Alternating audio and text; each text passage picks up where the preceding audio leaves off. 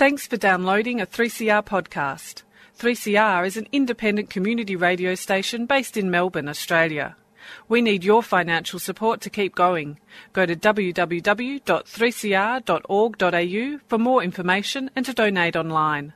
Now stay tuned for your 3CR podcast. But you also had people that were very fine people on both sides. And the aliens with mind meld and give them the technology. They're bad aliens. So are you surprised the Nazis were influenced by demons? No, if demons are real, I would definitely think they'd be on the side of the Nazis. Yeah. McDonald's is connected to the Clintons. They chop up the bodies and put them into the sausage and hamburgers. People are being cannibalized. Look it up. And I'm watching CNN talk about this as violent white nationalist protests. We have done everything in our power to keep this peaceful, you know? It's Pepe's become kind of a symbol.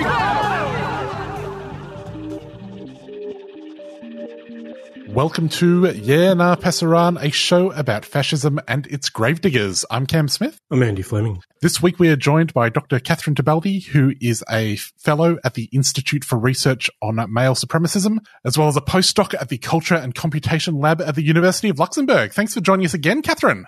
Thanks so much for having me. I'm really looking forward to talking with you. Just to begin with, you've written this paper entitled Granola Nazis and the Great Reset, in registering, circulating and regimenting nature on the far right. What is a granola Nazi? I assume it's not just someone who refuses to put puffed rice in. Thanks so much for asking. So, the term is a little bit tongue-in-cheek and meant to attract attention and joke, but it refers to, on the one hand, people who embrace these kind of granola styles and cultural practices that we previously kind of associated with a hippie left. So organic food, wellness, maybe some tarot cards and a little bit of yoga and chakra aligning. And on the other side shows how these practices are really deeply rooted in eugenics and in a long history of Nazi practices, sort of like the Green Wing of the Nazi Party, for example, was really into biodynamic farming. They didn't call it blood and soil for nothing.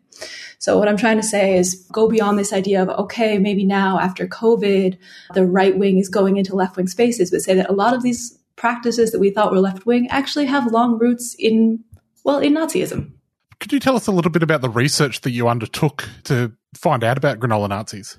So I spent about 2 years cultivating an Instagram that I called Do Your Own Research after QAnon, but I let everyone know that I was a researcher. I didn't do any deception. And I spent a long time following them, looking at the styles that they used to normalize. I'm also working with my colleague, Alistair Plum here at the University of Luxembourg to do some quantitative data analysis of these. We have something like 800, 900 accounts. And we're looking at the different ways in which they describe themselves and how they normalize their information. I've also spent a lot of time talking to people who I would qualify as granola Nazis. So homesteading, homeschooling moms in particular, people I would consider farmers market fascists, and also people in my own circles, in my own kind of health and wellness circles, because like I think many of us on the left, I'm a little bit adjacent to this world myself. We might be very separate from kind of the world of neo-Nazis, but I think a lot of us know someone who went a little bit right-wing after going to a Waldorf school, or someone who is a bit of an anti-vaxxer, or someone who is just sort of close to this world. Is there something about this world that makes its inhabitants particularly vulnerable to, say, notions of purity or, I guess, racial purity and eugenics? I remember hearing once when I was a child that right-wingers were very concerned with sexual purity and left-wingers were very concerned with food purity. It was some odd study out of Harvard. But I wonder if there is something about that we have often a real interest in eating healthy, being beautiful, being thin, which just has these long roots in eugenics. So there's this wonderful author, her name is Sabrina Strings, who's written this book called Fearing the Black Body, about how our ideals of the thin body are really built in this white supremacist notion of kind of a mix of the Anglo and the German, that they decided to find like the perfect American body as tall and blonde and thin. And again, sort of the newer wave of darker Catholic immigrants who I personally take after. So maybe that's why I'm so interested in this. But So I think that this world of wellness and health and beauty is just very close already to the world of eugenics. And it's quite easy, I think, to go from kind of the implicit eugenics of this to the open endorsement of these notions of health, especially after COVID, when it was like, I'm healthy, I'm thin, I can go out. Why do I have to say go to lockdown to save people who aren't doing as well as me? And then all of a sudden we move from kind of soft eugenics to the louder, out loud version.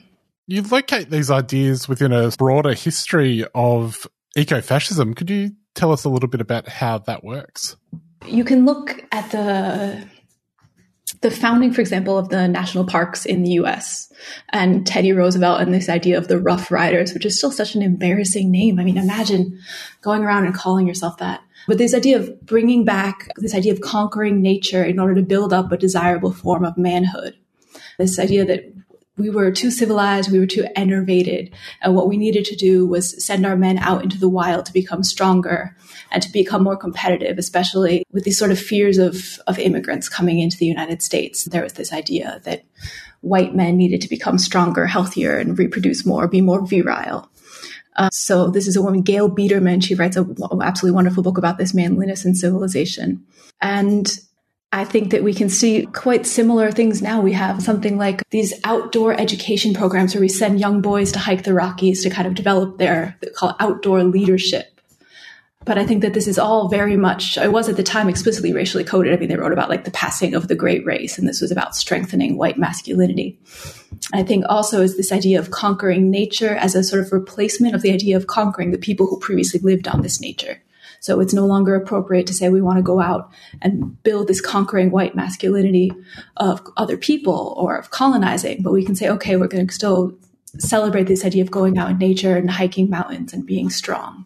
And in that way, it serves as a sort of a replacement or maybe an opening out into more explicit racist ideas. In a lot of the material you examine, it seems as though there's an underlying anxiety about Western civilization being in some way imperiled.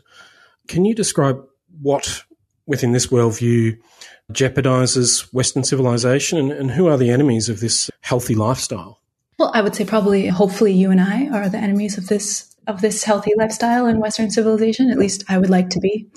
I think that it goes back to sort of the granola Nazis and the trad wives. Here they overlap because it's very much this kind of pro-natalist. And then the granolas are even more so often about this sort of, let's have the healthiest, the strongest, the most genetically fit. It's often also this idea of the urban, and we need to get away from the urban, which is the global, which is the multicultural. And then when you're fully into granola Nazism, it's also, of course, the Jewish, right? Globalism always being this kind of dog whistle for the Jewish cosmopolitan who's always understood as too dark, too skinny or too fat, not beautiful enough, right? All these images, these anti-Semitic images are always kind of like overweight, domineering women or skinny guys with big noses. So there's this whole register of beauty is linked to whiteness and ugliness is linked to this kind of globalist, cosmopolitan, Jewish other. Kat, could you speak a little bit about the role that religion plays in these movements? Where are people coming from in a religious sense? So this is really interesting, and I wonder about this because when I was doing some research on the granola Nazis, a lot of them were linked to this movement called Asatru, and they were linked to this pagan religion, which came out of the folkish movement in pre-war Germany, and was this idea that there is a specific religion that is linked to the white race and the white body and white places. The idea that there is a racial essence. I mean, the German racial essence then a couple years later turned out to be Hitler, so I don't know why they should be worshiping that. But there's this idea that, okay, we need to worship our old gods, our old selves. And that's kind of almost, at least it seems like an honest belief on the one hand for this small group, but then on the other hand, you see someone like David Lane with his Wotanism, where it's the kind of images of these old religions and Vikings and Norse, and they'll have runes and stuff.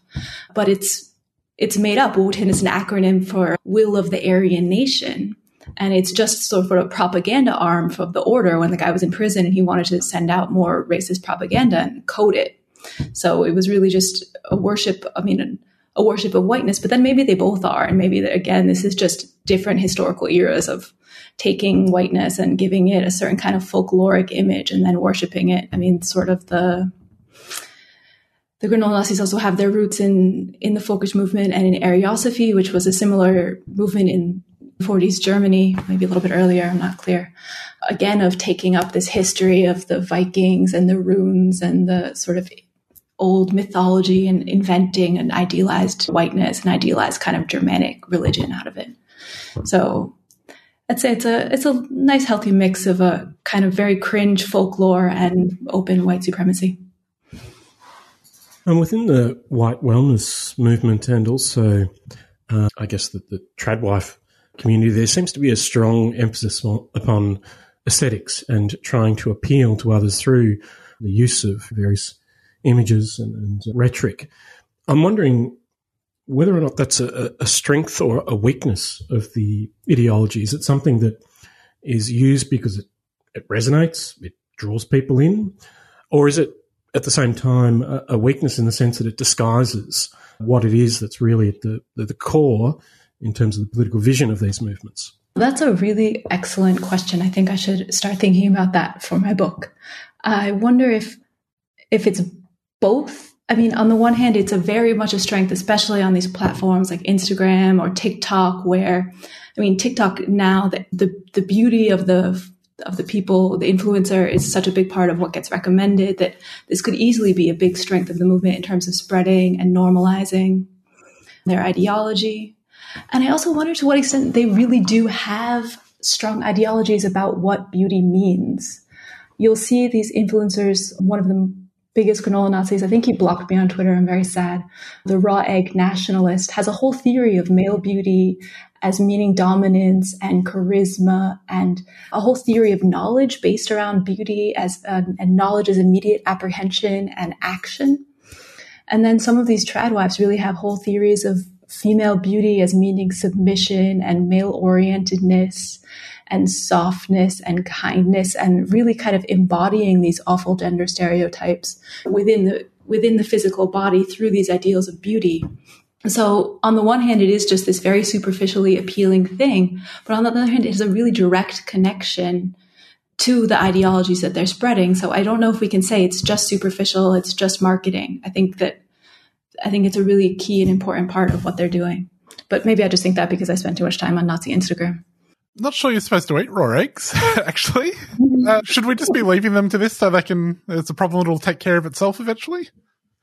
Yeah, the raw people and the milk people. But I mean, I don't wish anyone to get whatever listeria or salmonella or any of the awful things. There's a reason we invented pasteurization and cooking. But I think now they've moved on also to raw garlic, which I hear has an antibacterial effect if you're not feeling well. So perhaps they will work. So it's all evening out. I was going to ask, before you mentioned the raw eggs, are you at least occasionally picking up a good recipe from these people? I'm not going to lie. No, they really can't cook. No, they have sometimes they have I think one of these women, Robin Riley, kind of the crunchy mama trad wife, she's kind of the limit, kind of in between these two worlds. Occasionally she'll make a really nice kind of like homemade date bar and say, I'm making this for my husband because I love him. And if you ignore the fact that she says, I'm making it for my husband because I love him and I need to serve him, and the politicization of it, it's probably pretty tasty, a little snack. The raw egg nationalist, I would not follow his recipes. He does seem to have an ice cream recipe, but they're also about like how to gain weight and bulk up and get a lot of muscles. I could just eat pizza, I think, and I would be happy. Speaking of tradwives, you also have written a paper about this entitled Tradwives and Truth Warriors. Could you tell us a little bit about the research that you did for that? Thanks so much. This was one of the most wonderful research experiences because I wrote about the worst anti-feminist people I could find with some of the most wonderful feminist scholars I know. And so I looked at these two bloggers from the U.S. South, Lacey Lauren Clark, who calls herself Lacey Lynn. She also calls herself the wife, the Aragon to my Arwen, or I forget which one is the man and which one is the woman in those Lord of the Rings. Very, very embarrassing woman, who's sort of this like 1950s cosplayer trad wife. She just saw all these kind of old reruns at Nick at Night and decided that this was the life that she wanted. I think previously she was suffering from an eating disorder and working in the service industry. So I kind of understand, to be honest, why you might want to stay at home rather than go to work at Dick's Sporting Goods and get yelled at by strange men about where is my fishing line or whatever. But then she decided to become a far-right influencer and has videos like the 1965 red pill, why women shouldn't vote and we shouldn't have civil rights and we shouldn't have immigration. So I don't have that much empathy for her.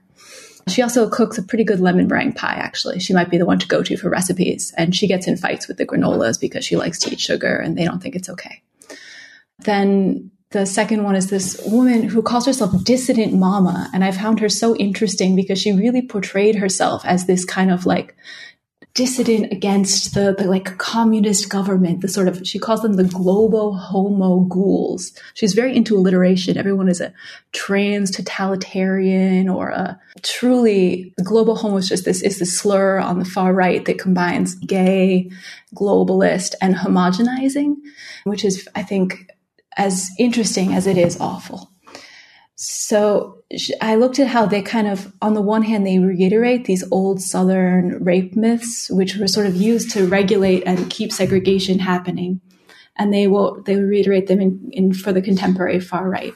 But then what this does is sort of positions white women at the center of this national project and this project of rebuilding the white nation. So on the one hand, they are advocating a submissive femininity for other women, but they're also putting these women in this like high place of honor within these discourses. So Lacey has these videos kind of trying to convince you that you want to be a trad wife. So they're all kind of filmed from the point of view, and you can imagine yourself opening the door to your loving husband and serving in this beautiful home and trying to convince you that this is a dream come true. I think it's actually subtitled like Trad Life, a Dream Come True, and there's beautiful music and it's something. Kat, these people are making a call to reject modernity and embrace tradition, but the tradition they want to embrace is a fictional one. They're perhaps more happy days than anything that ever really happened. How do they square the circle? The media that they would consider to be part of this globalist, globo homo machine is the same one that they're basing all of their ideas on? That is a really good question.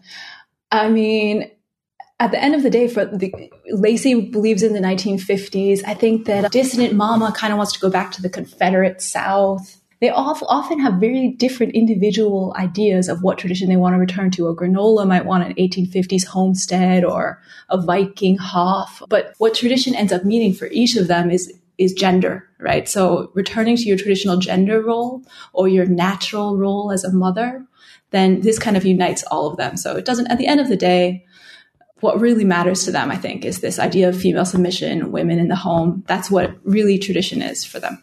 And then I think some of them just like really awkward, weird TV.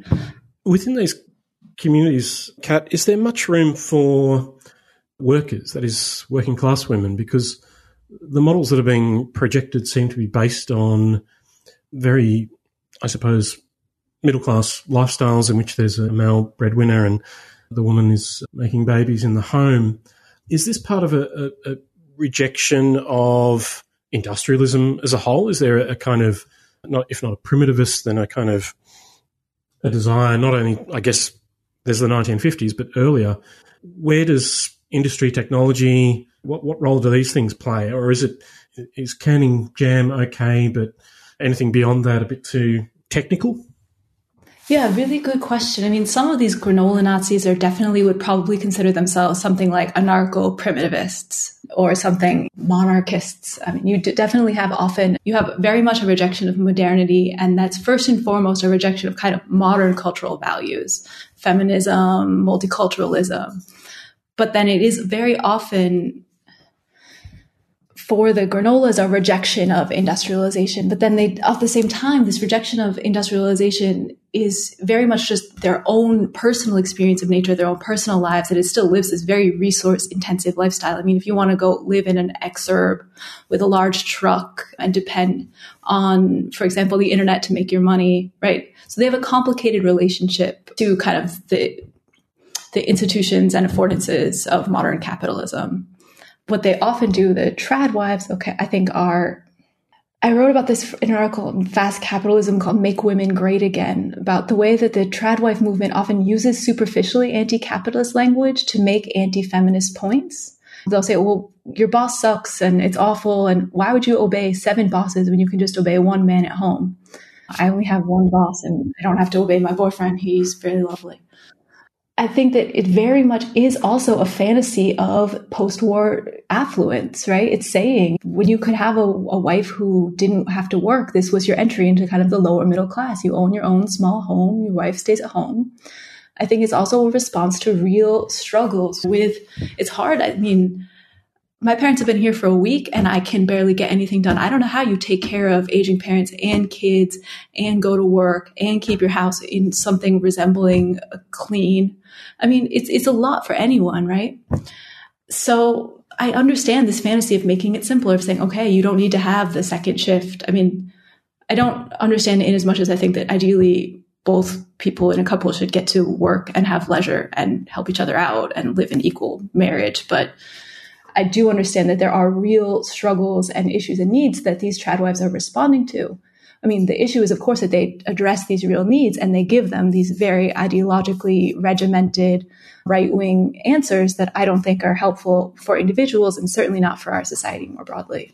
Kat, could you speak to the role that racism plays within these movements and how it's recontextualized? Great question. I mean, I think that what the trad wives do, something like this video, the 1965 Red Pill, where you just see this woman, she's kind of cute, she's wearing a little outfit like with the big puffy skirt and the pearls, and she's saying, wouldn't it be nice to go back to 1965 where you had this nice home, you had this nice wife, here you are in kind of the king in your castle.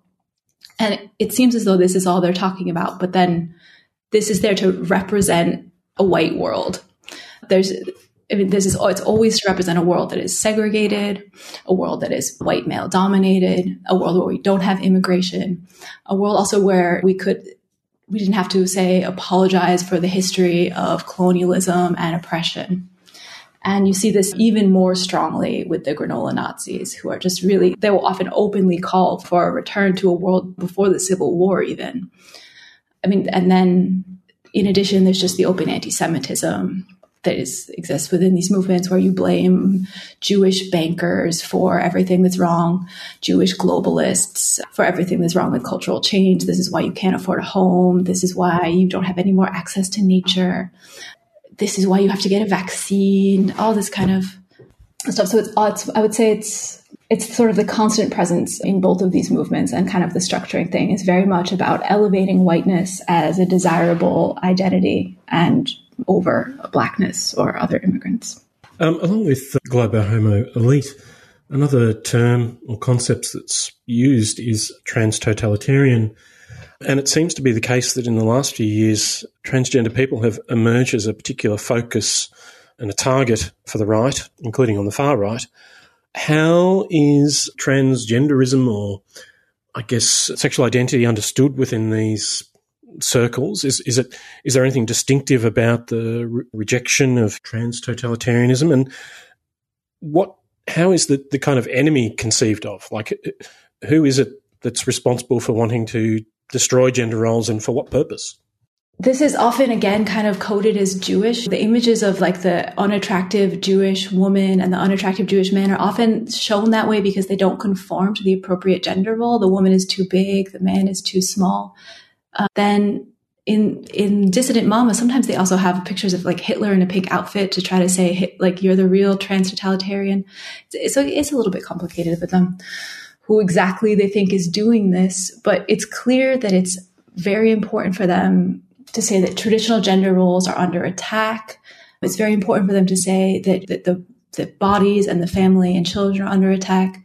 And it's also really important because it's a very important normalizing vector for them. The New York Times is publishing all this awful anti-trans propaganda. Half the people on Twitter, there was that weird vagina phrenologist the other day talking about, I can always tell.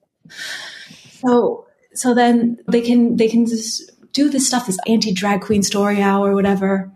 The far right in the UK has now picked this up and is also using that. And they can do this in a way that protesting the existence of Black people, the existence of gay people, that doesn't have the same purchase. Although nowadays in the US, I don't know anymore. But it doesn't have the same mainstreaming appeal as anti-trans hate seems to, which is just awful.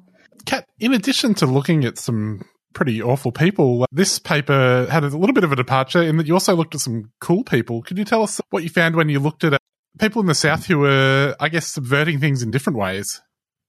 Yeah, that was a really fun change. I mean, I have to say, when you want to do critical research, you kind of do have to look at power and at bad people. And I think it also can be really hard to study people who you like. But it was so nice at the end of this project to spend some time looking at people who do alternative histories of the U.S. South. So I spent a while with the media by Dixieland of the Proletariat and by a group called Queer Appalachia.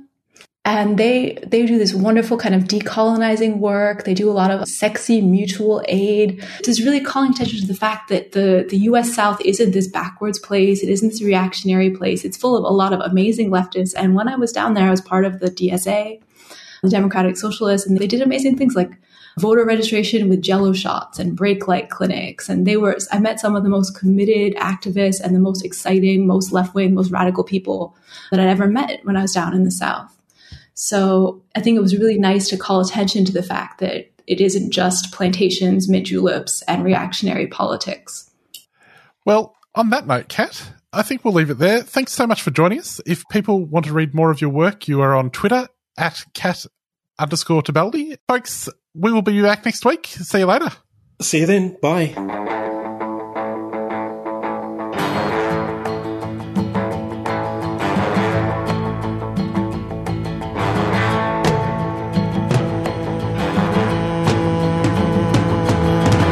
Got a song been on my mind,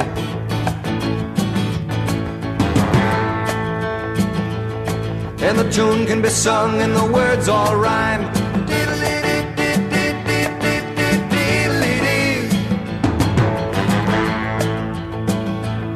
Though it don't say much and it won't offend, if you sing it at school, they're liable to send you home. Never knowing what you're showing, think you're growing your own tea. Good Lord.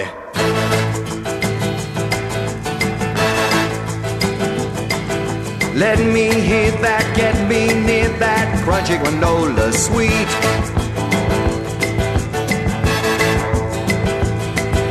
Drop your shrink and stop your drinking, crunchy granola's neat. Sing it out. All right.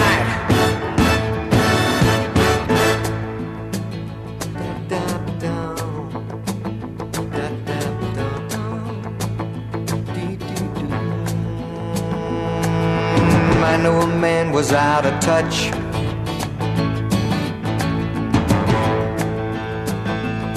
and it hid in the house and it didn't say much.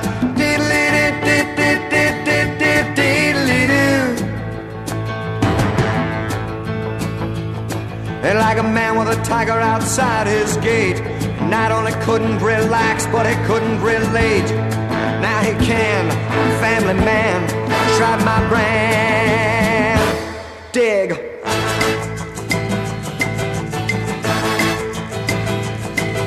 Let me hear that, get me near that crunchy granola sweet.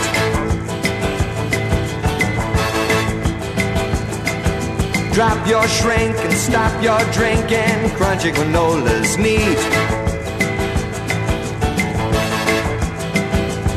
Sing it out. All right.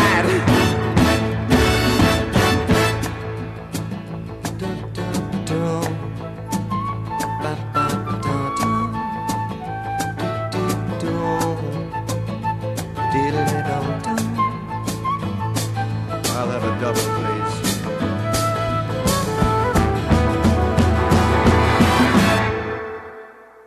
Have you experienced or seen racism against blackfellas? Report racism against First Nations people with Call It Out, an online register to expose racism. Stand up, be heard, call it out. Go to callitout.com.au. A 3CR supporter.